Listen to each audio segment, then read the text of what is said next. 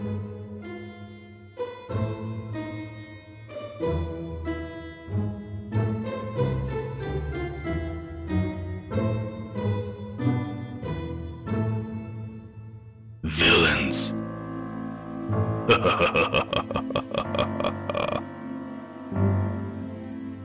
The murder is the villainous thing, like he's a murderer and all that stuff.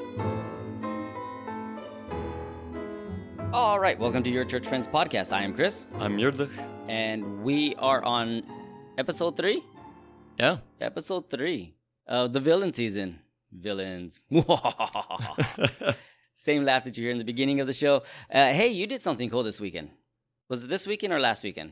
It was this weekend. Yeah. I like how I had the puzzled look on my face because the passage of time. Yeah, I went out to Camp Agape, California. Yeah, tell us a little bit about that, because that's a cool thing that I think people should hear about. Yeah, Camp Agape, it's put on kind of a partnership. I think it's partnership, or it is the same people, something to Angel Tree, which is an organization that every Christmas they partner up with people who are in prison in order to get the kids' presents actually from their mom and dad to keep their relationships kind of built up there, which I think is really special. And it's actually a present from the parent in prison to the child, and they get them legit gifts. But this camp that they put on is, again, for that same demographic, kids who have one or both parents in jail and are just struggling through that.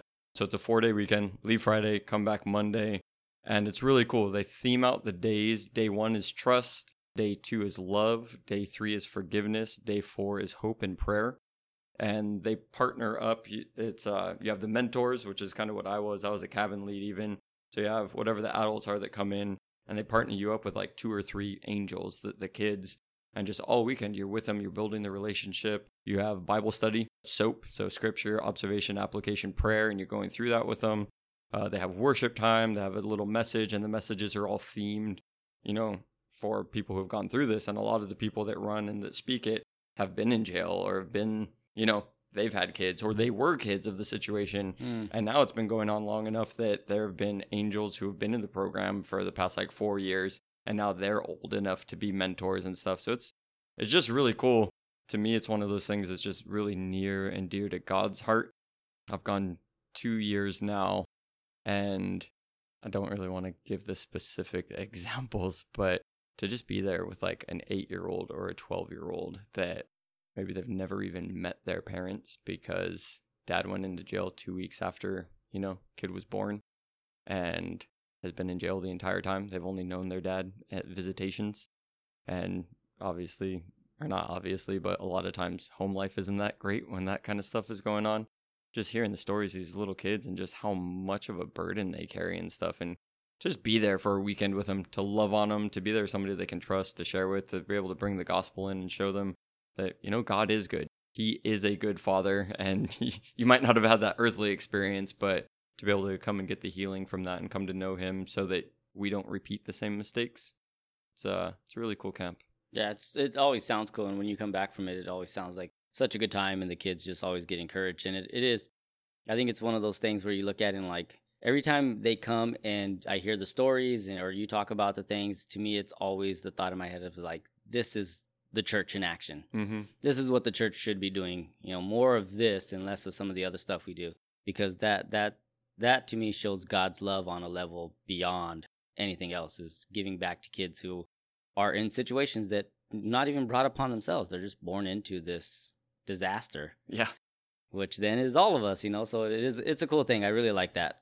Since you brought it up, I'm going to use it as an opportunity to put the plug. Like, if this sounds really cool, which I'm thinking that it will, go and donate Camp Agape, California. Go and give them some support. It's going towards a great cause. They have them kind of all over the place. They started in Hawaii, now they're in California. I'm not sure where else. But you can get involved. You don't need to be a mentor. They have a huge need for volunteers that just help run some of the games, help set up the food, help check the kids in and out and different stuff. So there's different levels that people can get involved. Other just through monetary support, definitely prayer, be praying for the thing. And then if you can actually make it to one and get involved in some way, highly recommend. Again, it's something that if we can put more support as the church, going into action, do it. Thank you. Yeah, I'll put it in the show notes too, the link. Oh, yeah. People will have that and they can see that. All right, that was cool though. season 3, let's talk about a villain. Yeah. Honest, coming into this episode, like, you're going to ask me a question that I'm completely unprepared for. And I was kind of prepared for that one. Yeah, you're perfectly prepared. Yeah. You seem to have a good answer this time, finally. I like it. Finally. Yeah. Like, every time you come back, it seems like a good time. I'm like, yeah, but you need to give me 2 days to recuperate before I can even speak again. I mean, my voice is shot. I'm still tired. You sent me that schedule, and I was like 7 a.m. to 10 p.m. And there didn't look like many gaps for nap or break. There is no break. They do have a prayer tent, and they do allow you to, like, that's where the volunteers can also sub out with you, so you can go and catch a break. But no, it's pretty nonstop. They pack it in. Yeah. Anyways, let's talk about a villain. Let's talk about one. And for this villain, we are going very near to the beginning. So we're going to be in Genesis 4 looking at Cain. Not the wrestler. Not the wrestler. Every time the name Cain, I guess by this point, most people listening know I'm a big wrestling fan. But every time I do hear the name Cain, I do think straight to the wrestler. And in my head, I hear when he debuted out as a wrestler, It's Cain! It's Cain! By gosh, it's Cain! Good old Jim Ross doing his thing. But yeah, that's what I hear. But not that Cain. Yeah. Well, I kind of feel like once you get to know him, I'm like, yeah, maybe he was also like, he had that kind of an entrance. But yeah, looking at the story of Cain, I just wanted to set it up a little bit. Looking at, again, we're in Genesis 4, which means we had Genesis 1, 2, 3, and here we are, and we're looking at a villain. And man, you have the creation story, right? God just coming and he's making this amazing world for us to live on. And man, he made the thing and it was good. He made the thing and it was good. He made the thing and it was good. God wanted to put us into a good environment that we could flourish in, right? And even he set it up in such a way that he put Adam and Eve in the garden, which the garden wasn't the whole planet. And he was like, hey, work alongside me. I want you to be part of this story, to like go out and subdue and have dominion and be creative and, rule over this with me in a good way. And man, he gave them one rule. Do everything. Work alongside me. Everything is fantastic. World is at your fingertips, literally. Just don't eat the fruit of the tree of the knowledge of good and evil. That's a whole podcast series in and of itself.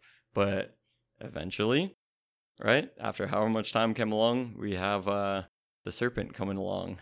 And I think that we might throw the serpent, the devil, into this villain series. Yeah, so we'll get there. We'll get into more of that. Yeah, but he came along, and man, that tempter that he is, did God really say that? No, you can do this. You're going to become like God. Tempted Eve, which again, when you actually read the scriptures, it says that Adam was there with Eve. So it's like, dude, step up. Like, right, yeah. Step in there with your wife. Help protect her there. But they fell in, and then judgment came upon. First they hid, and then judgment came upon.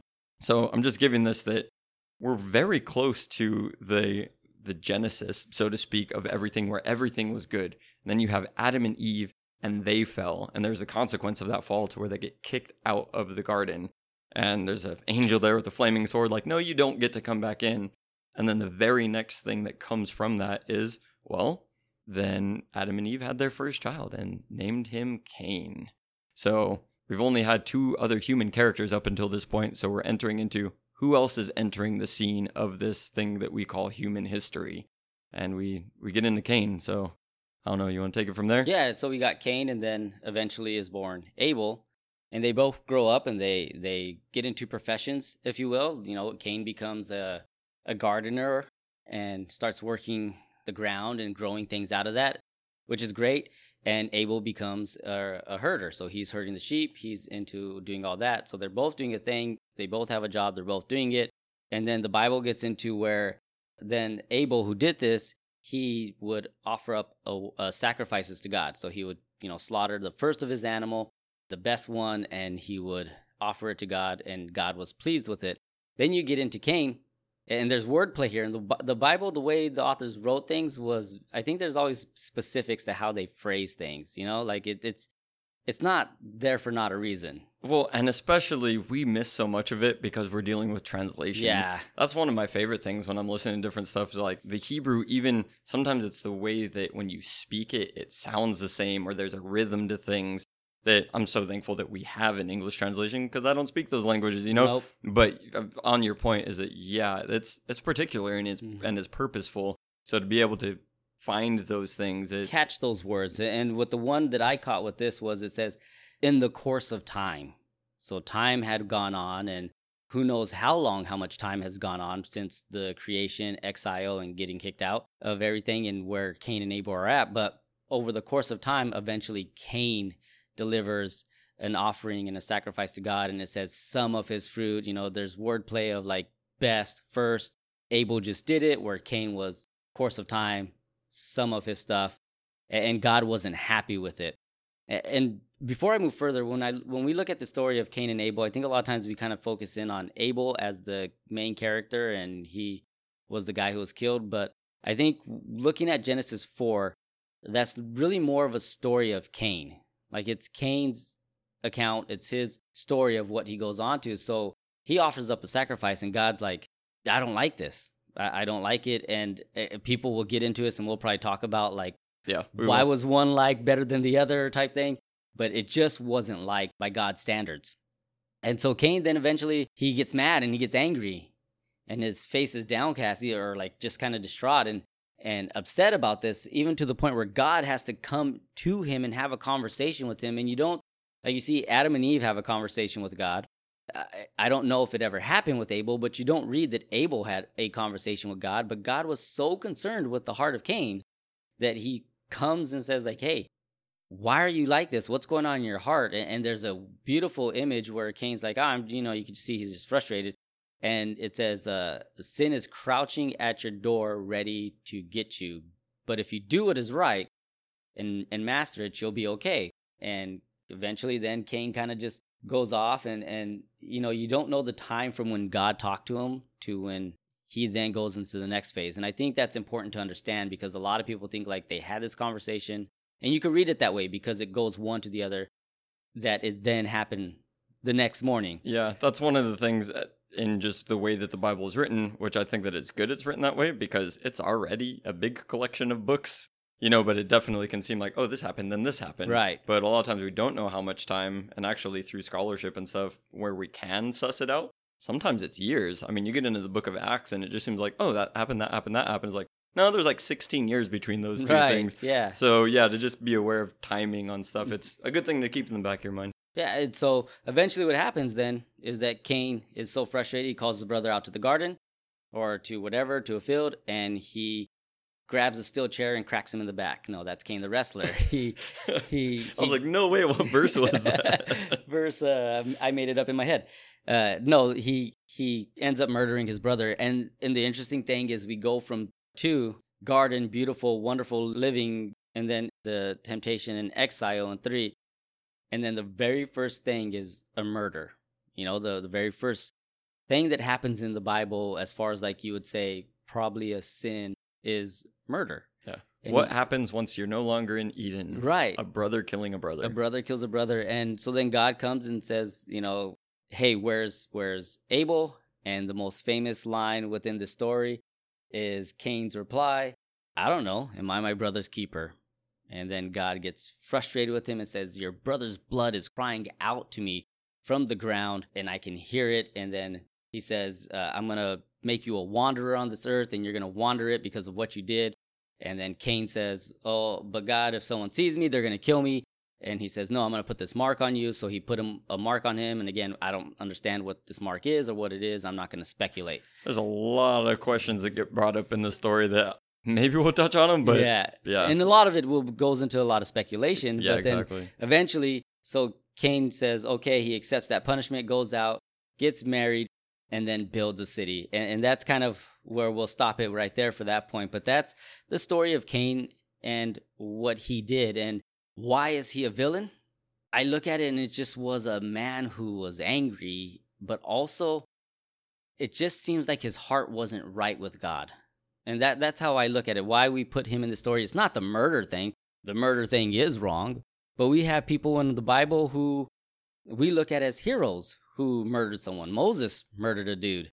And that's not what gets brought up about Moses. He's the bringer of the 10 Commandments, the walker through the wilderness, and all that other stuff. So I don't want to make it seem like the murder is the villainous thing, like he's a murderer and all that stuff. But he just had an anger deep resonated that didn't sit well.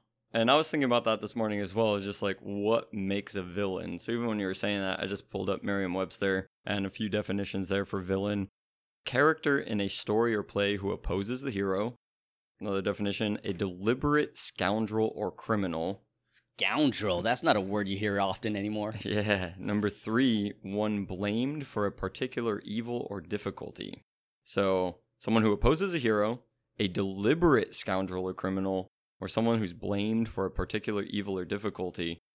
And one of the things that I was thinking about, even where I wanted to give some of the background into Cain's story, is, and we're not going to hit them, either of them, in our series, but I was just thinking, Adam and Eve, we wanted to look at stuff like they deliberately went against God, and we could blame them for a lot of difficulty and evil in the world. Like, we don't get a lot about their story. It's really just that, and then, not much else. But like, kind of the ultimate villain. Everything was good before they did something. But here we have Cain following along in his father's business. Right. Right? I like what you're saying there, that yes, there's an action, and a lot of us can do actions.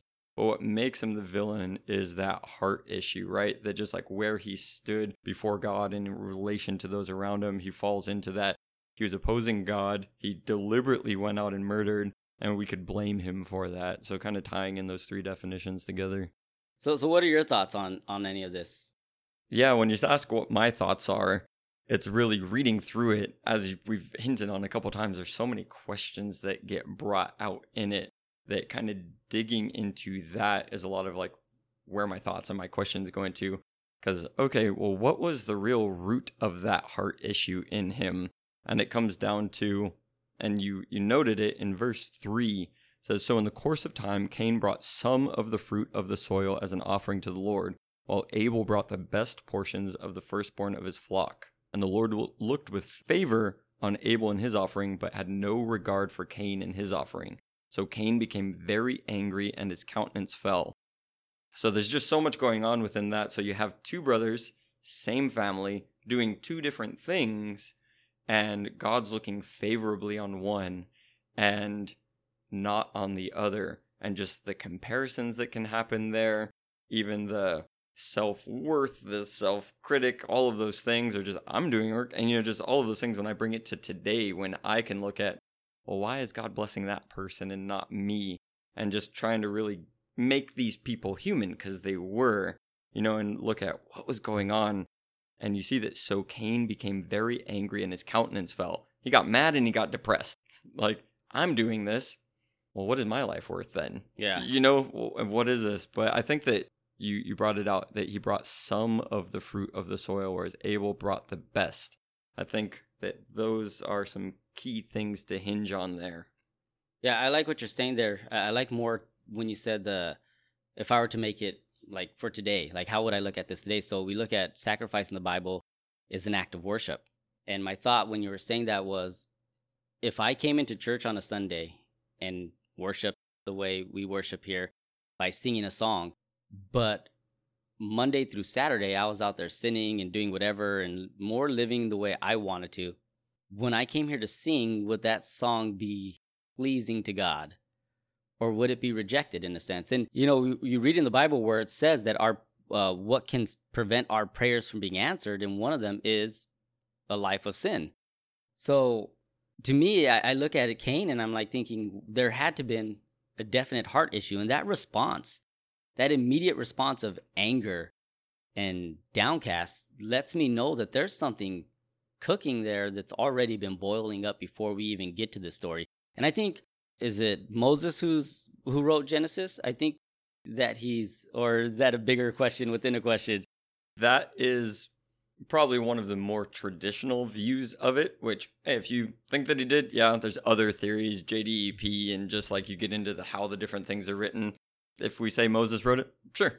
Cool. All right. So whoever wrote it, the author, I think they're giving us a hint when they give us his response, that his immediate response was anger and downcast, that like he was just frustrated by God. Why God? Why aren't, and it goes back to that, relating it to us, right? Like we come here and we're like, I did whatever I wanted through the course of my life, and I'm going to come worship you then on a Sunday the way I choose to on my time. But God, why aren't you answering my prayers? Why aren't you looking favorable on my life? Oh, now I'm mad at you and you're not really there, I'm going to take it and flip it. But one, I just wanted to bring up, you said, hey, you come to church on a Sunday and then the rest of the days you're out living a sinful life and doing things. I'm just going to put in the caveat there's living a sinful life without coming to God in repentance. Because, dude, we all screw up, right? And I get what you're saying. Like, if there's just a complete lifestyle to where the gospel hasn't truly affected your heart, then that's a thing. Right. But there's also a thing to where, you can know God, but then just be walking in the disobedience, like, I'm hiding in the garden, so to speak. Like, I'm hiding from you because I did wrong. It's like, no, come confess your sins and keep coming to God and keep confessing them for as long as it is for grace to take the effect in your life. So that was just a side point. I don't live a sinless life, from Monday to Saturday. I try, but when there is failings, need to bring it to that point. But you kind of took the perspective there that there's already something wrong in Cain's heart, and that's why he was angry and having that. But I'm trying to see what would maybe bring him to that point. And when I was really trying to put myself in this situation, okay, so Abel has his flock, Cain has his field. I know that in both of those things, when you're working in it, both tough jobs, but the fruitfulness that can come from that, I don't know, it kind of seems like if you have a bunch of animals, as long as you are able to feed them and keep them healthy, they're just going to procreate and you can just keep growing that and have that. And I see that there could be an abundance there and, obviously things can go wrong. But in Cain's situation, to grow something from the soil, there's a lot of different variables there. Big ones is just, hey, God, you need to send the rain. You need to send the sunlight. I'm putting seeds in the ground. I don't know how to make that thing grow. You know what I mean? So you put in the work, but you're not guaranteed the results. And I get that that's the same thing with the flock. And there's a lot of times where farmers can have a bad yield or whatever it is. And again, trying to make it, all of this is speculation, but just trying to suss it out a little bit of what are situations to where I might not be willing to really give God the first fruits or the best. A lot of times where I feel like I'm having a lack, I just wonder if that's a situation. They're both putting in work and it's really easy like, oh, well, Abel's been blessed. He's able to come and sacrifice the best of everything. I'm trying to feed my family. I'm trying to work and we had bad crops. So like, I'm going to give what I can. And I think even when you're saying that, it's touching on something of like when we come into like money, right? Because now what do we do? Exactly. We work and we get money. And it's, well, I'm struggling here, so I can't pay my bills, so I'm going to not give to God what's God's in his worship. So over the course of time, I gave him some. Mm-hmm. And the idea, again, is that like, well, why did you even give that some? And when you look at Abel, who gave the best, and we like that word again, that best, it's because he said, I will give you my best because I'm trusting you'll give me better. And where Cain kept some of his best or took his best for himself, it's because there was that, I don't trust you enough. I think a lot of this Cain and God story is really about how our relationship with God. And if not fully trusting him, what the story kind of looks like. We get angry, we get frustrated. I don't want to speculate on why God didn't accept the sacrifice too much. Even what we've been talking about, we're putting a lot of our opinion in there. Obviously, there's a story that follows it, but I think that scripture is given to us so that we do chew on it and try and, it's wisdom that we're trying to pull out. And I think a lot of times, too, I don't think the problem was actually the sacrifice itself. I don't think it was the sacrifice, and I don't think it was really the substance. I know a lot of people, especially in the older times, I grew up hearing it was because it needed to be a blood sacrifice, and the blood sacrifice needed to be done, and the fruit thing is no good. But then you get down into like later where you have like your grain offerings and these other offerings that aren't a blood sacrifice. Well, that plus God was just telling him, hey, do what's right. He wasn't saying do what's right and become a shepherd. Yeah. You know what I mean? Right. He's just like, it's more about where is your heart at? Do what's right. And that's what I get down to it is the problem was the heart of the person giving the sacrifice. I read a few things and I thought they were cool. This one said Cain was not offering from faith. He presumed to define what his sacrifice would be. He was the captain of his own heart. God would not have taken him and his offering as it was. Cain's error was what later prophets such as Micah would rail against. Would the Lord be pleased with thousands of rams, with 10,000 rivers of oil? Shall I give my firstborn for my transgressions, the fruit of my body for the sin of my soul? He has told you, O man, what is good, and what does the Lord require you to do? Justice, to love kindness, and to walk humbly with him. But Cain was singularly unjust, unmerciful, and unhumble. And I thought that was a really cool way to kind of look at it in a different light. I never really looked at this and tied it in with Micah in that same vein. And we see it all the time where there are plenty of times where God says, I don't want sacrifice, I want you. Mm-hmm. And I think this was that point where Cain, he just came in at the time he decided to over the course of time. Okay, this is a good time now to do it. Maybe it was during a season where he had more. And so he's like, oh, I could take some of this extra and give it to God instead of doing it like the best of. But he basically came to him on his own terms. And, I think Hebrews 11:4, you have that up, right? Yeah, and that's where I was going to go, because when we just start in Genesis 4, a lot of that quote that you just gave is just like, well, that's speculation. Yeah. But one of the words that you brought out was faith and those things. So in Hebrews 11:4, we have, by faith, Abel offered God a better sacrifice than Cain did. By faith, he was commended as righteous when God gave approval to his gifts. And by faith, he still speaks even though he's dead. So really bringing that faith in, so that trust in, right? And it says that his faith, by faith, he offered a better sacrifice. And you were talking about the substance of the sacrifice, but I really think that it was more of, it's my personal opinion, it is more of the first fruits and the giving joyously and all of those things. It's just, God, it's yours. I'm happily giving it to you, and we'll work on it from there. And that's where I think that Cain held back, and it wasn't by faith that he was giving it. It was, I know that I should, whatever it is, but he did do it. But it doesn't seem by faith. Faith is such a heart issue too. Like it's such a thing that I have to, in my heart, have faith that God is going to take care of me. He's going to provide for me.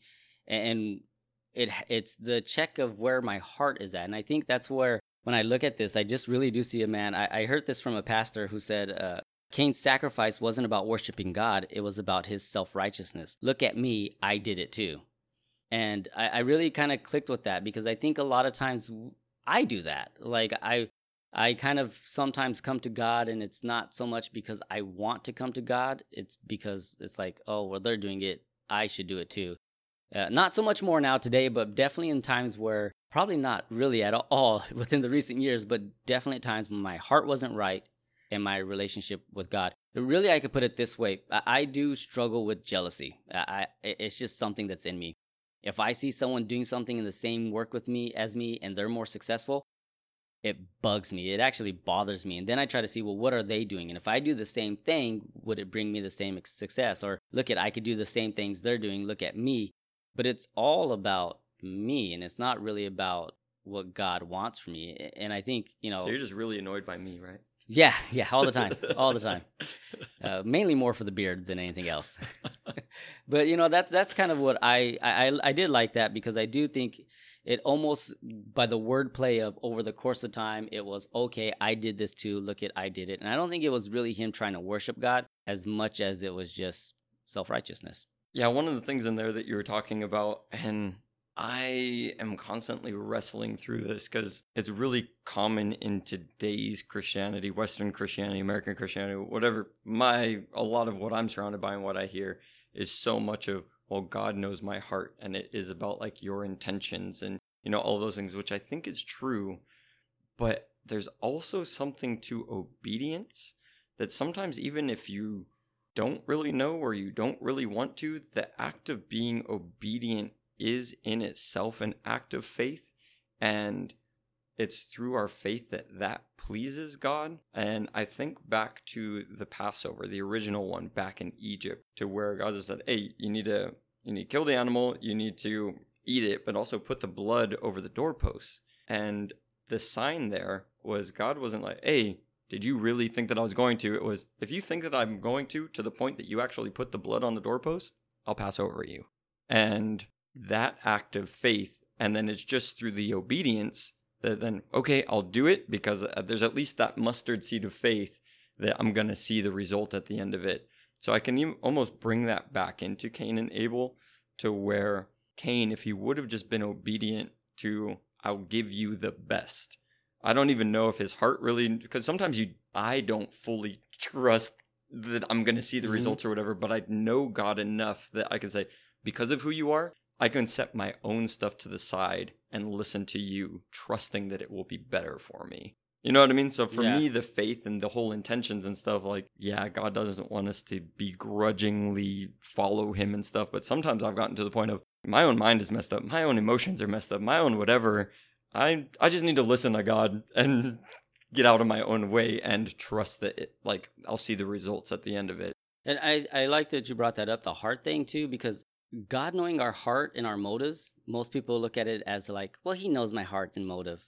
No, God knows your heart and motive. That should scare you. Like, that thought alone puts fear in my bones when I thought about it when you were talking. Like, I got a chill in my spine that God knows every motive of my heart. He knows what it's thinking and what is going on in there and what it wants. I think we brought that up on one of the past episodes, the phrase of only God can judge me. It's like, yeah, that's a scary term. Like, only God could judge me. No, I'd rather take judgment from other people at this moment. It's probably going to be less harsh.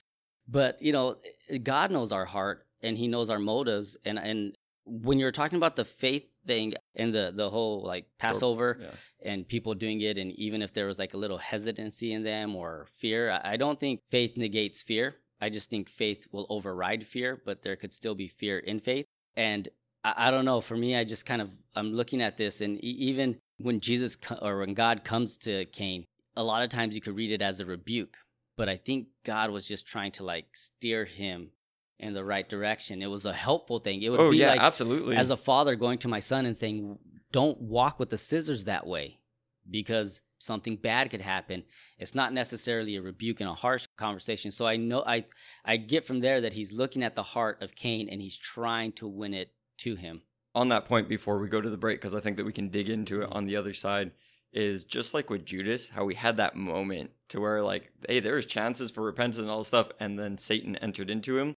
And then things were different after that point. I see that with this, that, hey, God is trying to give the directive of, hey, you're my kid, turn it around. Like, hey, if you do what's right, it'll be good. And, there's a solution to this. And then it's after that, Cain just doubled down in the wrong direction. Yeah. And we see that, he just went down that path. So almost pulling out that same thing. And we'll see what happens with the rest of these villains. But to the point to where there's like almost a defining line to where God is still reaching out, and then they reject God, and it super goes downhill. Spirals pretty bad, yeah. All right, let's touch more on that when we come back. The Word for Word Bible comic is completely unabridged. Not one word is missing. The pictures are accurate to the historical and cultural background and help immerse the reader in the ancient setting. Due to the corruption of mankind, the Bible is bloody and filled with complex adult themes of abuse and betrayal.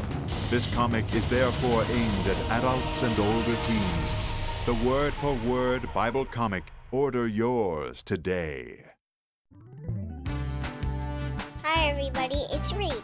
Let's talk anger and how to get rid of it. The best way I found to get all that nasty anger out of my system has been going to the Anger Emporium. The Anger Emporium has a ton of rooms specifically designed to help you unleash the beast within. My personal favorite is the Scream Room, where I can yell to my heart's content. But there is also a new space called My Brother's Keeper. It's located out back in the field and is a great stress reliever. The My Brother's Keeper is a 2-for-1 special. One price for 2 people. What a deal! I mean, 2 buddies out in the field, what can go wrong? The Anger Emporium is centrally located by I-15, 101, 233, 15, and 405 Highway, and adjacent to the Beef Gristle Mill. Visit the Anger Emporium and release the anger that's crouching at the door of your heart today. Now let's get back to the show. All right, we're back from the break, and that Anger Emporium is still making its way around, getting commercials out there. I want to go. Yeah, sounds like it'll be a good time. Cain should have went. Cain really should have went. Especially as we get into this, where now God is confronting him. And like I said before we went to the break, that I don't think it was a rebuke or a scolding or a yelling. I'll read the verse, but you listen to the words. It sounds fatherly. It sounds caring. It sounds warning. But it's interesting, and I will get to this verse to read, but it's interesting, as a younger person, I did read it as a scolding. As a parent, I read it as a loving response. And I wonder if there's just, the Bible is so cool that as you get into different phases in your life, like things mean differently, things hit you in different ways, because you're at a different point. And now at the point of being a father and a husband, reading the Bible through that lens, it's totally different and changing. Yeah. Getting married and then becoming a father, it just unlocks through a personal way understanding the scriptures when it, talks from those perspectives, which is, I'm sure that if I happen to be a farmer or, somebody, I'd understand what Jesus talked about a lot better from like that. Yeah, I have that through experience. You were saying rebuke and some different stuff when I looked up admonish, because I think it's an admonishment really, which looking up the definition for that, to express warning or disapproval in a gentle, earnest manner, or to give friendly, earnest advice or encouragement, to say something as advice or warning. So like it is a warning, but it's more in that gentle advice kind of thing, right? Because it is a warning. He said, hey, you got to do this otherwise. But yeah, versus that stern rebuke, hey, you're in trouble. Right. And I think let's read it and well, everyone can hear for themselves. But it's verse 6. The Lord said to Cain, why are you so angry? And again, you could read that like, why are you angry? But why are you angry? The compassion behind it. If you do what is right, will you not be accepted? But if you do not do it as right, sin is crouching at your door. It desires to have you, but you must master it. Again, to me, that sounds, like you said, what was the word? Admonishment. Like that sounds gentle. It sounds loving. Why are you angry? Let's start there. Let's tackle that one. And I think all these questions, or the two questions that God lays before Cain, in a sense, are always the questions we battle with sin in our life. Why are you angry? You rejected my offering. I was going to say, just obviously, creating the situation, God comes, why are you angry? And he goes, hey, in that book you're going to write about that situation, go back one verse. It says, God had no regard for Cain and his offering. Right. That's why I'm angry. But again, kind of what I was saying was the anger was there. It was an issue. This was an issue, and like I said, we could apply this to our own lives. Like, why are you angry? Why are you greedy? God always coming to us. Why are you greedy? Why are you prideful? Why are you a sloth? Laziness taking over your life. Why do you lust? These are all questions that God comes to us. And then he follows up with the next question of, if you do what is right, won't things go well for you? And then the warning is, sin is crouching at your door. It desires you. And that desire term, man, that's deep there. Like it's longing for you. It wants you. It wants everything to do with you and to take you over. But then he says, but you must master it. And when I think of this and I'm looking at this, and you brought it up, I think before the break, or maybe, no, I don't think you brought it up for the break. I think you read it in one of those, the Jude one, when we were talking about it. So you want to read Jude? Yeah, I will read Jude. All right, so this is Jude. Jude is a one-chapter book. If you're looking to read a whole book in the Bible, go read Jude.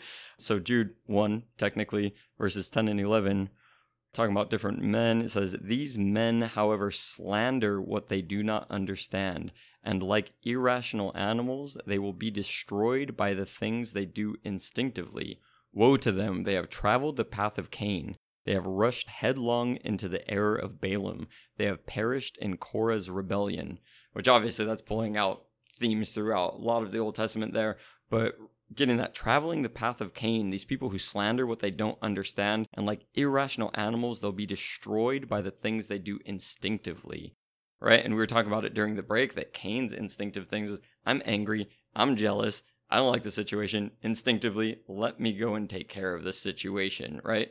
From that place. And when you read that, it kind of clicked in my head to this concept of like, so sin in our life necessarily doesn't mean Satan in our life, right? It just means there's the flesh inside of me. And that's the animal, the thing that's crouching at his door.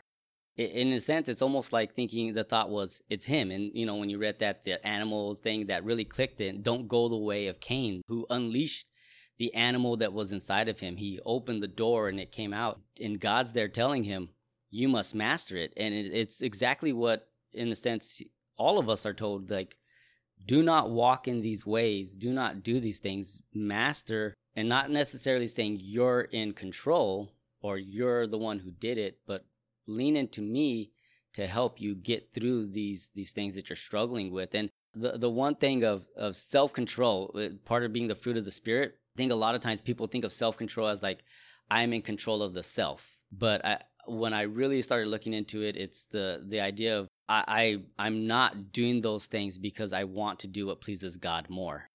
And because I'm going that route instead, there's the walking away from the other things. So how you were saying we're all struggling through this, and it's a sin, it's that thing inside of you, it's you don't want to unleash the beast, or however that looks like. So we have with Adam and Eve that Satan is there tempting, right? The serpent's in the garden and tempting. And then we learn through Romans and other scriptures that sin entered the world through one man. And it's not talking about sins. It's this thing of sin that seeks to control us. And we have those two things working in tandem against this. We have the sin within us that wants, by our own desires, by our own temptations, to go into it. But then we also have this enemy that's wanting to take us down. I think sometimes we can overgeneralize and be like, oh man, the enemy's trying to take me down. It's like, no, you just want to do bad things, but also the enemy will take advantage of those. So you can have those two things coming together, but the advice that God is giving there is that you must master it. There is a personal responsibility to do what's right. And I see, again, that's also what God is saying. If you do what is right, will you not be accepted?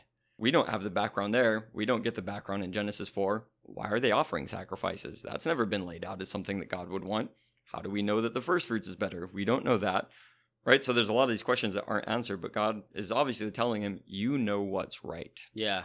You know why you're angry. You know why you're depressed. You know what the situation is. Why? You know the right thing to do. If you go and you do that, won't you be okay? But then also saying, hey, if you don't do that, sin is crouching at your door. It desires you.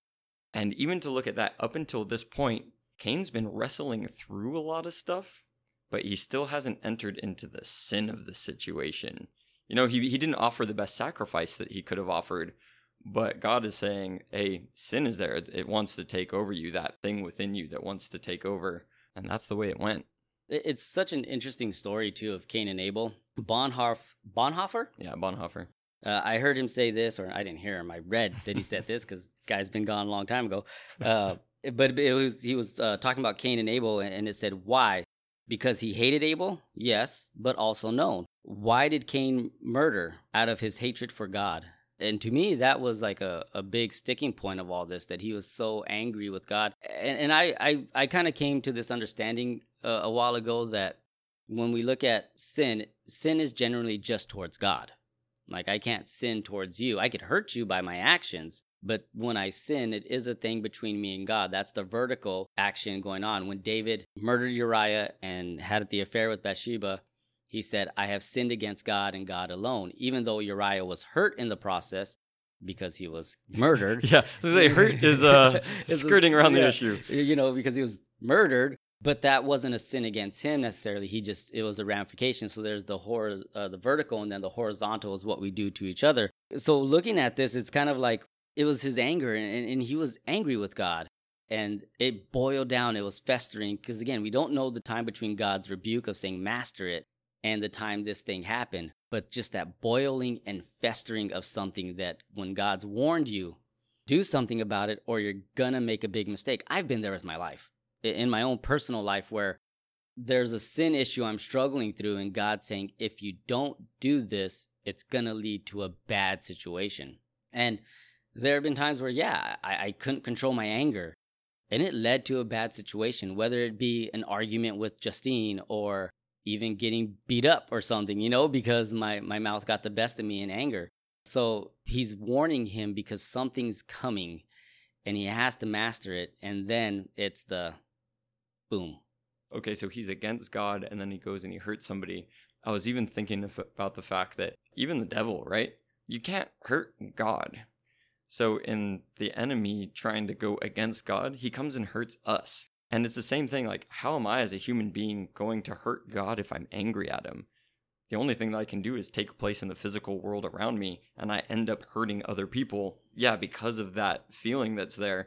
In 1 John 3, which is the other place that it talks about Cain, John's talking, verse 11, says, "This is the message you've heard from the beginning. We should love one another." So that was even back Adam and Eve from the very beginning. There's supposed to be love. God is love. We're made in his image. We're supposed to love one another. When Jesus comes, that's his message. Love one another. Love just like I've loved you.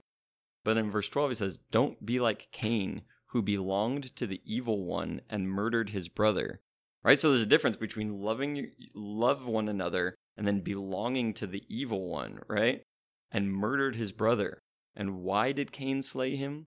Because his own deeds were evil, while those of his brother were righteous.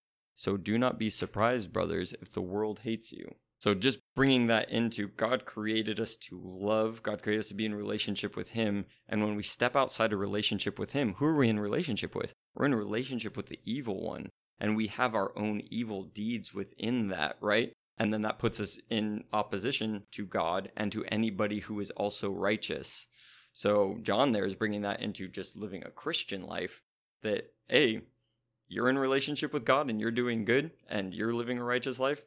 Other people who, belong to the evil and don't belong to God, they have their own evil deeds. They are going to hate you because they're going to take out things against God on you. Right, yeah. That's not the full completeness of it, but just what you were saying, that really triggered in my mind and brought that scripture into a better understanding, that even preparing for this podcast, that I hadn't seen it that way. So yeah, that's cool. Yeah, and I like that when Jesus brought that up and tying it all together of like, you love your brothers, like don't do what Cain did, who obviously there was a feeling towards his brother of jealousy because of everything.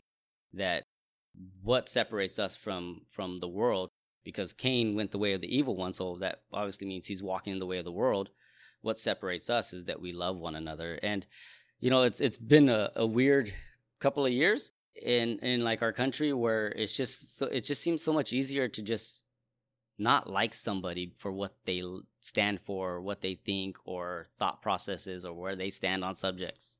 Which is where it says don't go the way of Cain, because man, just bringing that into that, it's kind of scary to hop on social media, because I really feel like even sometimes people say it's just flat out on social media, basically, hey, come out to this field because I'd really like to kill you out there. And going in even too deeper of where, again, I think we talked about it in the Judas one, where the 10 commandments was do not murder, right? So we're talking about don't physically kill someone. And Jesus says in the Sermon on the Mount, no, you've heard that. I'm telling you, with your words and with your deeds and how you treat people, you could be murdering them.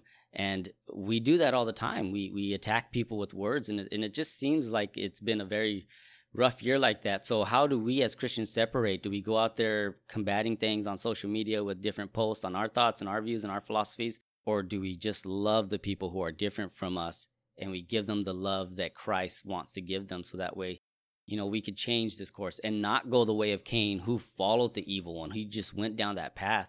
I have to cut you off because you're bringing too much grace and mercy and all the stuff that we're supposed to do as Christians. This is about villains. Yeah. Like Cain said to his brother Abel, let's go out to the field. And while they were in the field, Cain rose up against his brother and killed him. And the Lord said to Cain, where is your brother Abel?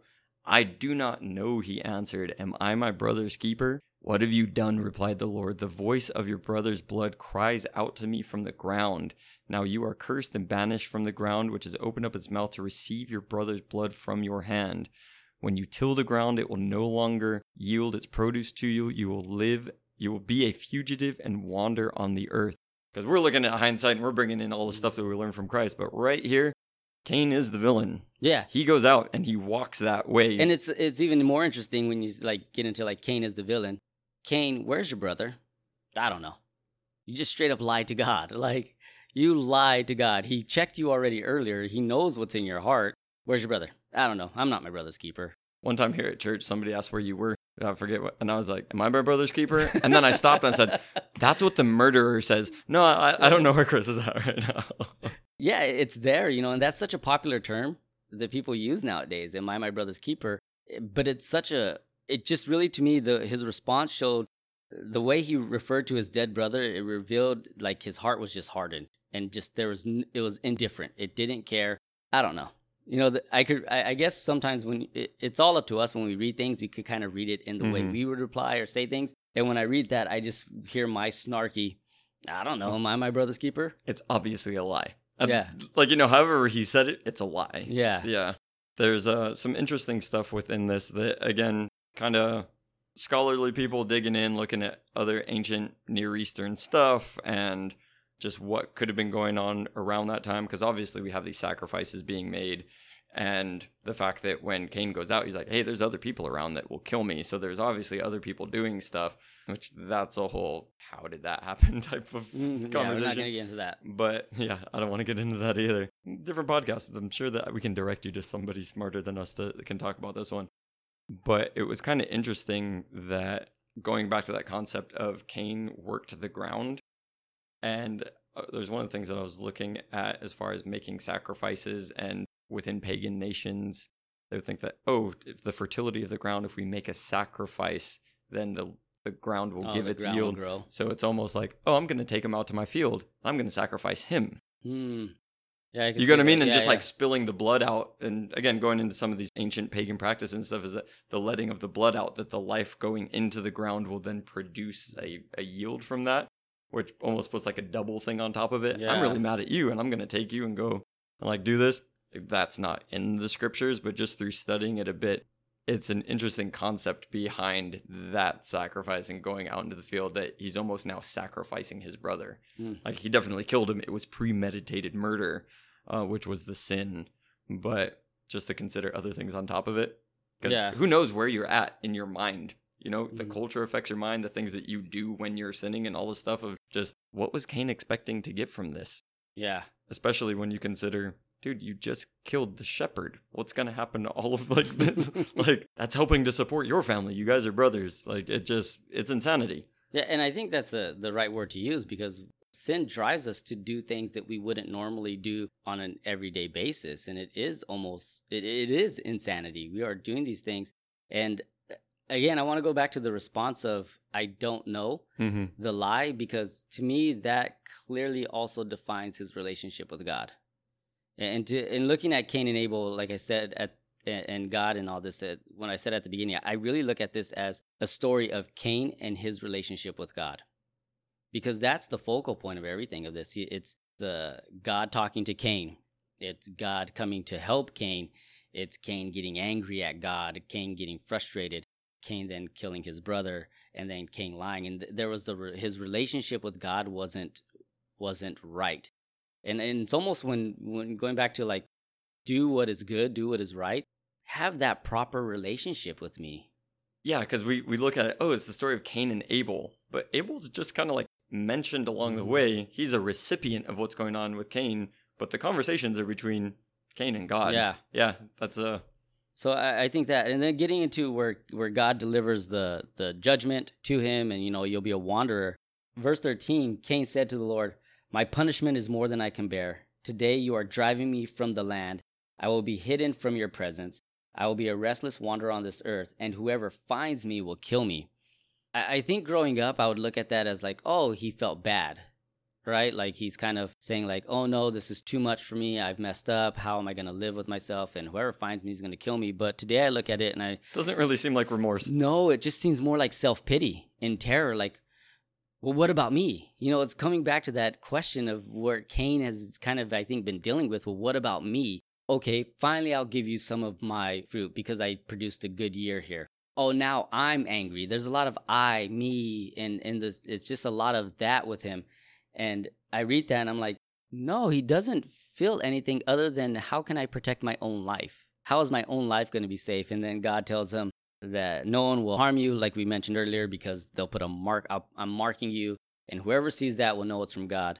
And then he goes out, and Cain then finds his wife, which again, where did she come from? I don't know. You're not going to hear that answer from this podcast, at least today. And honestly, I wouldn't even know what answer to give you for that. But anyways, she becomes pregnant. He has a son named Enoch, and he builds a city and names it after his son Enoch. God's judgment to him was, you're going to be a restless wanderer, meaning you will move from place to place. And again, I'm just going to do my thing, and I'll build a city and live here. And it just, even the summation of that, and we go into like verses 17 through, 26, and I think you want to touch on some of that a little bit, but we go into that part of it where it's just, this is Cain's life, it's a God wanting a relationship with him, and him just wanting what he wants for his own life, it seems like to me. Pretty crazy going through this, and just when you really think about it, meditate, and put yourself in there and suss it out a bit, how much is in it that's so relevant. I did want to get down into those later verses a bit, but I thought about it while we were talking as well, is when we were talking about it's not really a story about Abel so much, but Abel was also a human who struggled through the same stuff, who had to keep up a relationship with God in the same way. And it's like, do you think that the decision to give his first fruits wasn't a decision that he had to willingly make? Do you think that temptation and sin wasn't also wanting to overtake him? You know what I mean? And it's just like, he is the silent figure of righteousness that we don't really get, well, why did he do it and whatever, but like, he was obviously doing it. We've been really digging in Cain, rightfully so, but just to look at, here's an example of two brothers, and one of them was able to make the right decision and, you know, and do that. And even going into it, I like that you brought that up too, because it doesn't mean like Cain or Abel struggled with anything or wasn't at a moment where sin was crouching at the door of his heart. He was just choosing to worship God and walk in his ways. I got this quote and I really liked it, and I'm glad you brought it up to there because I didn't know how I was going to tie it in, but it said, "Without the heart, it's not worship. It's a stage play and acting a part without being that person, and it's really you're a hypocrite. We may truly be said to worship God, though we lack perfection, but we cannot be said to worship him if we lack sincerity." And I think that's where, like, you know, we're not trying to tell people you have to live this perfect life in any of this and saying like Cain or Abel was the perfect brother and Cain was the bad brother. I'm sure, like you said, there was a struggle between, do I give my first offerings? Is this even right? My parents told me that when they got exiled out of the garden, that God made a sacrifice and it was an animal without blemish. And that's, so maybe if I do this sacrifice, you know, that would make God happy. You know, there could be all that tied into the reason why they started. Could be. But again, speculation. But ultimately, it's the heart was there to worship God. And when I think of Cain, the heart wasn't there to worship God. Yeah. It's a war of the heart story. Which is where you're at before that quote, and I really like that quote when you're talking about just it's the I coming all the way through, and even to the point of, hey, you're going to go be a wanderer. And he's like, yeah, I'm going to go set up a city. Like, Yeah. It's just the whole way, and seeing within it, just, you know, when you're making your own decisions, and when God's trying to reach out to you, and you go against that, and you just keep forging your own way that's outside of, you know, what God is doing for you. Look at what happened here. You have Adam and Eve, where we started. You have Cain and Abel. Now Abel's dead, and Cain is estranged from his family. He goes off. Like, we have the first family broken apart by somebody, you know, messing up their relationship with God and falling into sin. Again, like, it's the human story of what we're seeing. And then now you just have Cain over here creating his own family. They're doing their own thing, and that's, you know, 17 through the end of the chapter. Before you get into that, I just noticed something. I'm looking at this again, and you said something that touched on it, and then I'll let you get to your thing, and then we'll wrap up the show. He tells God, "Today I will be hidden from your presence." When I think of that, clearly he didn't know who God was to say, "I will be hidden from your presence," because if he knew who God was, he would know that God can always see us where we're at. And I even thought about Adam and Eve when they sinned. What did they do? They went and hid, right? We can hide from God. I can hide away in this area. But God always sees us, and he always comes searching for us. And just like them, that's what he did. And so again, I just looking at this, like this relationship between the two of them, he didn't know God. Because if you knew God, you would know that, yeah, I can't hide from you. You are always there. I mean, at some point when God came to him the first time, he was somewhere, and God found him where he was at. Both times, when he killed his brother and when he first addressed him, he found him wherever he was at. So to think that I would be hidden from your presence, I just kind of, the word just hidden popped into my head, and I just thought, like, man, he's got it wrong. Yeah, I wonder if some of that kind of even goes back to verse 4 and 5, to when they were offering the sacrifices, and it says that the Lord looked with favor on Abel, but no regard for Cain. And just like God's face kind of looking at you, and the blessing and the everything that comes from that, to where I'm saying, from your face I'll be hidden. He's like, oh, you're casting me out. I thought that you weren't looking before. like, here's a punishment that, like, I just can't bear it. Now I'm really, hidden from your face. I don't know. I wonder if it's more of just like, you're not going to look at me anymore. Yeah, and that Like, that I'm also just completely sounds really good. done. I think maybe it's both. I don't know if it needs to be either or. Maybe it's both.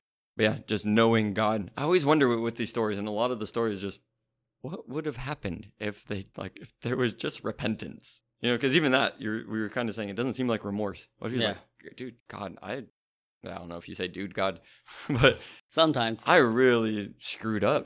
Woe is me. I killed my brother. What's happening with my parent? Like, I need your grace. I need your mercy. I always wonder. Well, I think the beauty of the Bible is that you find that. It's not going to be in Cain. Oh, no. Yeah, we do find it, but I was just wondering in certain circumstances. Yeah, like what if Cain... Yeah, but we do have them. Cain departed, went to the land of Nod, which... Nod. Yes, Nod. I said I was going to do that before we start the show, so I had to. Which Nod is just the land of wandering, basically. So he went to the land of wandering where he was supposed to be wandering and set up the city. And we have, Enoch was born of Irad, and Irad was the father of Mehujael. Mehujael was the father of Methuselah. Methuselah was the father of Lamech. Lamech married 2 women, Ada and Zillah. Ada gave birth to Jabal, and those who dwell in tents and raise livestock. His brother's name was Jubal. He was the father of all those who played the harp and flute. I'm just rushing through this real quick. Zillah gave birth to Tubal-Cain, a forger of every implement of bronze and iron. The sister of Tubal-Cain was Naamah. Then Lamech said to his wives, Ada and Zillah, hear my voice. Wives of Lamech, listen to my speech. For I have slain a man for wounding me, a young man for striking me. If Cain is avenged 7-fold, then Lamech 77-fold. So we see that just coming through that family line, here's another murder. And there's so much that I think that when we look in various places in Scripture, it talks about like generational curses type of thing, and just stuff that comes down the family line. And depending on how you want to look at a curse, but I think that a really broad way of looking at it is, hey, you have your great grandpa or something like that. He killed a man and turned away from God, and now you've been raised in that environment of whatever that looks like, and whatever can become normal for your family, and just the habits, and there's just everything that gets taught along the way. And now all of a sudden, I don't know, maybe you have the story of just like, oh yeah, great grandpa, he killed a guy. Mm-hmm. Now I've killed a guy. Yeah, I think that does go deep too, because I mean, this is looking at an instance of murder, which you could always then boil down to that it was an anger thing. We don't know the exact details of what happened between him and the young man, but he said he injured him. An injury to me would be a black eye. Hey, you punched me, so now I'm going to murder you. That's an anger thing. That's an anger issue. And I think it's a good warning here to be careful, especially for us as parents. The things that we don't want our kids to have to endure, the things that we struggle through, how do we prevent that to go to them? Because kids, they're sponges, man. They pick up everything from us. They have characteristics like us. With Remy, I have anxiety issues, and I could see it in her. So I'm trying to figure out how she can work through it so that she doesn't deal with it the same way I did. But also, like, how can we stop this? How can we prevent it? I'm very particular in things. Like, I use certain forks only at the house. It's the smaller forks, and they have a certain pattern on them. I will not use another fork. I will wash the fork I need in order to use that fork. I will get frustrated if someone uses those forks because those are my forks. To a certain extent, I was going to say, I feel like a lot of people, if you have a mix of cutlery, a lot of people have the ones that they like, but yeah, you took that to a different level. Yeah, too far, right? And then I could see in Remy where she's very particular about things. This has to be a certain way, and I'm seeing these traits about myself now flowing into my daughter. So what I've done is, and I've said it out loud, is Justina's like, we don't have any more of your forks. And I'm like, it's okay. Just give me whatever fork for dinner from now on. I will use whatever fork. I wanted Remy to see that so that she could understand, like, we've got to move past these being particular about things. But it is that we as parents, it's a warning of, like, be careful. You can pass down certain things to your children that go down. But you're bringing up anxiety and particularness and that, like, there's sin issues, right? Here's, a guy murdering a guy. So yeah, it's all throughout that. But what's interesting that I picked up even within it is when you have the story of Cain and Abel and how God is interacting with Cain and just all of that situation lead up to it, then that's one thing. And you have God proclaiming the mark, right? For whatever that mark is just like, hey, nobody come against Cain. Otherwise, And then now you have Lamech. He's proclaiming it for himself to his wives. And he even goes beyond. He says, hey, if Cain's avenged sevenfold, then me 77-fold. And it's just the twistedness that's there of just like even moving it below is like, hey, you're not having your interaction with God here. God's not proclaiming this over you. You just killed a guy and now you're going to your family and you're proclaiming that. So it's just like, look at how many degrees removed from where Cain was at. Both of them are bad, but I don't know. I'm not trying to put too much into it, but I just can see families that over generations that move away from God or that never knew God or, you know, whatever that is. And just how far removed, like, oh, you know what? My great-grandparents stopped going to church, but my grandparents were kind of raised in it for a while, but then they stopped going. But then they never took my parents. So then my parents never took me. And a lot of the things that were normal for the great-grandparents just became less and less and less until like a new form of living took over. Or the grandparents went, but they never practiced it. Yeah, whatever that looks like, yeah. Kind of went, but then lost the touch of it, and now the kids don't even go. And I think they say a lot of times now that we don't have as many atheists as much as they're apathists. They just don't care. They don't care about anything for the church. I do like what you're saying and everything, and I kind of want to go into like kind of this wrap up because you're talking about like this tale of men just kind of doing what they wanted. Like Cain just did whatever he wanted. His great-great-great-grandson just murdered somebody and then declared whatever he wanted for somebody or for people. And verse 25 through the end says, Adam lay with his wife again, and she gave birth to a son named Seth, saying, God has granted me another child in place of Abel since Cain killed him.